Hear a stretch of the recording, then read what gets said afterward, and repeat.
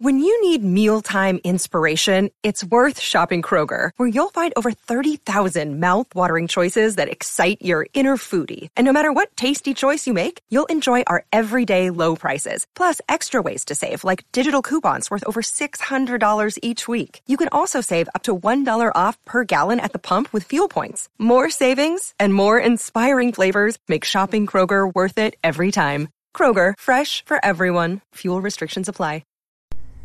Hi everyone, welcome to Lola's Frugal Life. This is episode number 205, and today we're going to be talking about maintaining momentum on your financial goals. So please stick around for a few quick words from our sponsor and we'll get right into the show. So before we get into the episode, really quick, I'd love to have conversations with you guys about these topics and continue the discussions outside of me just speaking in the podcast. So I'd love to have you come join our private listener group on Facebook. It's at facebook.com/groups/Lola's Frugal Life. I always announce it at the end of the episode, but honestly, of course, I don't know how many of you stick it out all the way through to the very end. So I just wanted to put this up front just to make sure you know it's there.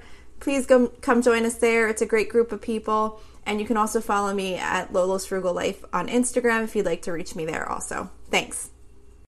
So before we get into the topic today, I just wanted to remind everyone that during the month of June, I'm collecting entries for a $5 Amazon gift card giveaway that I'm going to do in the first week of July. So there's two ways to enter. The first way is to leave a review on Apple Podcasts or wherever you listen to my show and send me a screenshot of the review via email. The second way is to screenshot the show and tag me on social media, either Instagram or Facebook, so I can see that you're listening, and then email me to let me know that you tagged me. Obviously, I'll be able to see the tag, but I won't have any way to get in touch with you to email you the code for the Amazon gift card if you win. So either way, it's important to email me because I'm going to do a digital gift card, so that way when the winner's chosen, I will have an email to get back to you with the code if you happen to win. And what I'm going to do is just make a list of everyone that enters, and then I'm going to put a number next to your email, and then when it's time to pick the winner, I'm just going to do a random number generator in Excel. It'll give me a number, and that will be the winner. So good luck, and don't forget to enter. So today we are talking about maintaining momentum on your financial goals. So we all have financial goals that we'd like to achieve at different points in our life. These goals might be for things like getting out of debt, saving up an emergency fund, saving for a vacation, saving for a car, investing more. It can be all different types of things that we're working on during different points of our life. But often what happens is when we initially set the goals that we have in mind, we're really excited about it. We have lots of energy. We come up with a plan on how we're going to achieve the goal. Maybe we determine how much we need to put towards our goal each week or each month and how long it's going to take to achieve it. But then sometimes once we get started and several months kind of go by, the excitement starts to wear off. So say maybe you're month 3 of a 24-month goal and you're starting to feel like it's going to take forever to get this accomplished. 24 months didn't sound that long when you first put it on paper, but once other things start coming up that you want to do or purchase, it can become difficult to keep your focus on your goals for a longer period of time. So it's really important to have some strategies to help you keep your momentum going and stick to your plan so that you can achieve these goals. As important as it is to set the goals, it is as important to have a plan to keep your momentum going. Because as we all know, once we lose momentum on something, it's really hard to get it back going again. So one tip that I have on keeping your momentum going when it feels like this is going to take so long is to look back on things that have already been completed or accomplished in the past.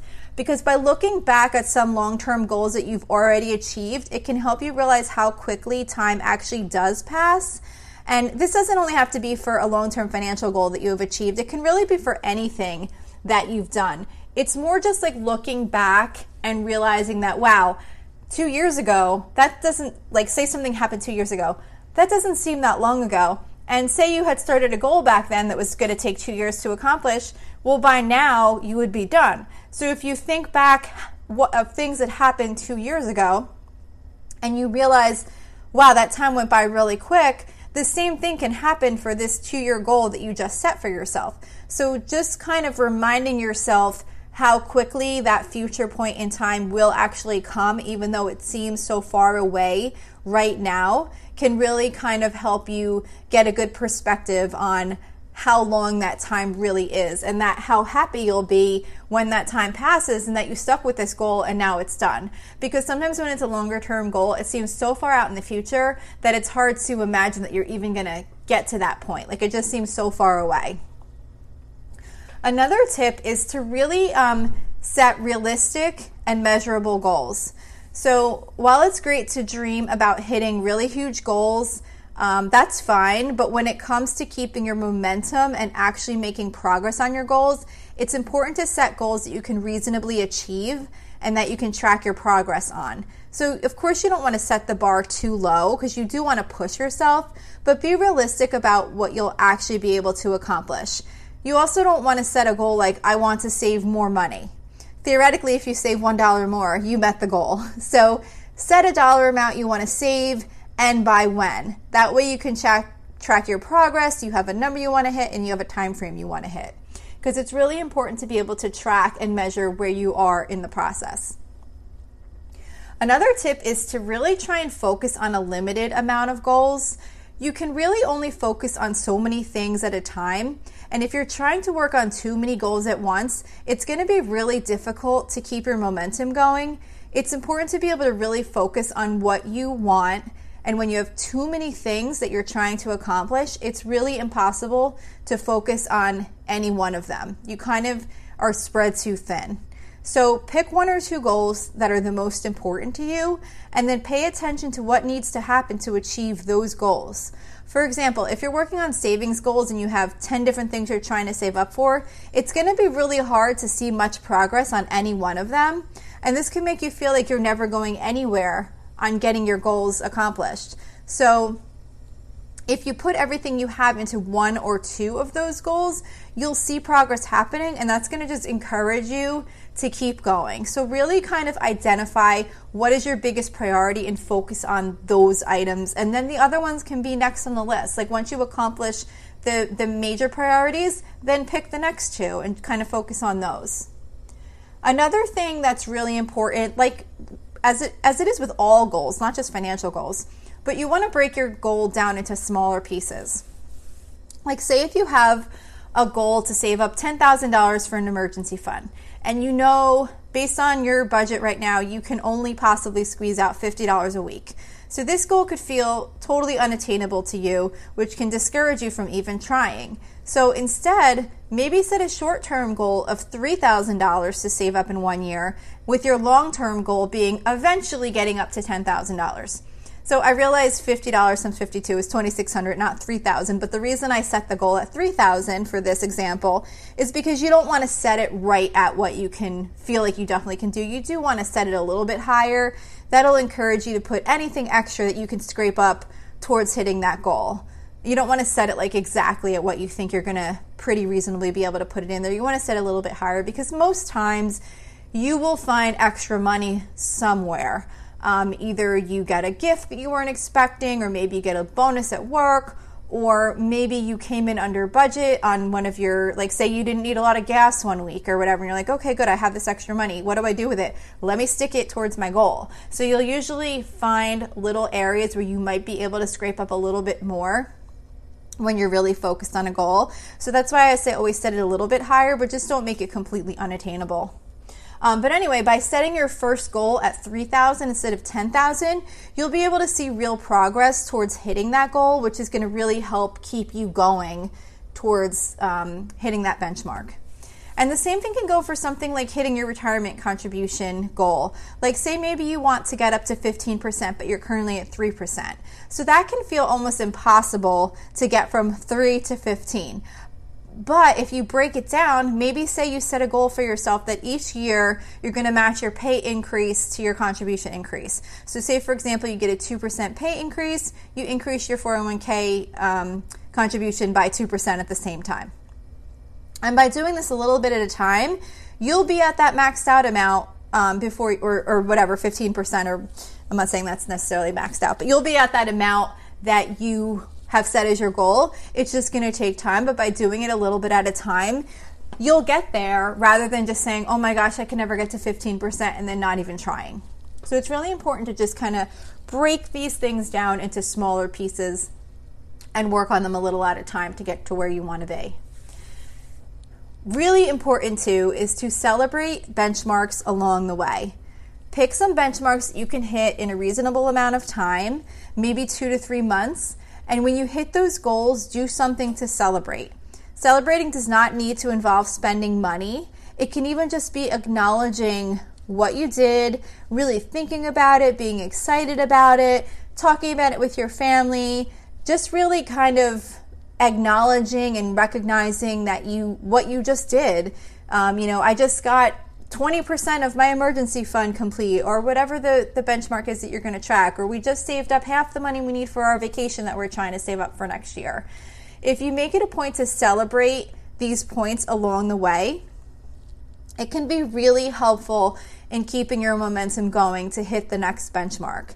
And it also really helps keep your goal in mind so you don't lose sight of it. Because when you're going to, kind of celebrate, like when you hit these points and you have reasonable goals that are attainable in a reasonable amount of time, you can keep hitting those little benchmarks and really keep your momentum going by just constantly always having it on your mind and working towards the next step.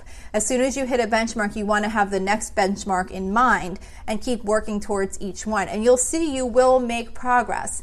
And my thought on making progress is that sometimes we might think that the goal that we have set is so high, like what we want to hit is just so high, and it seems so unreachable that we might get discouraged from moving forward.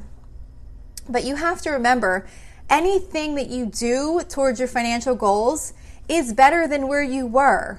So it's not like you'd want to say, well, I can't have $10,000 in my emergency fund, so I'm not going to bother putting $1,000 in.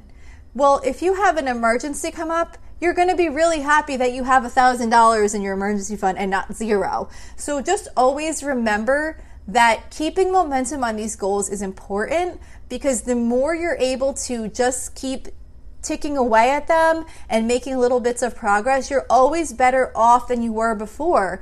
You might not be where you want to be, but you're still in a much better position than you were. So don't get discouraged. Really try and keep your momentum. Try and focus on 1 or 2 high priorities and just focus everything on them and celebrate those benchmarks. It's really important. It makes it fun. You can even do something like, I don't know, like buy like a cheap bottle of wine, or if you, like my kids think it's a big deal when we get soda because we don't get soda a lot. So like maybe be like, oh, we're having like soda and snacks tonight because we hit this benchmark. Or you can do something so simple and cheap. It doesn't have to be spending a lot of money. There's lots of different ways to celebrate, but I think that celebrating the benchmarks is definitely one of the most important parts, because then it just gears you up to get started on the next one again. So that's all I really have to say today about keeping momentum on your financial goals. I hope this helped you in some way, and I hope that you are encouraged to set your goals or refocus on your goals and just really keep moving on them. Don't forget, you can email me with any questions or suggestions at lolasfrugallife@gmail.com, and don't forget to send me those entries for the $5 Amazon gift card to that email address. You can also follow me on Instagram and Facebook at Lola's Frugal Life. I have a YouTube channel where you can also listen to the podcast there. It's Lola's Frugal Life, of course, and then my website, which has the blog posts that go along with this episode and with the meal plans, is lolasfrugallife.com. You can also join our private listeners group. I would really love to have you there. That's where we have more discussions, mostly centered around like frugality topics and things that we discuss in the podcast. So it'd be great to have you join. You can find that at facebook.com/groups/Lola's Frugal Life. And if you enjoy the show, please make sure to subscribe.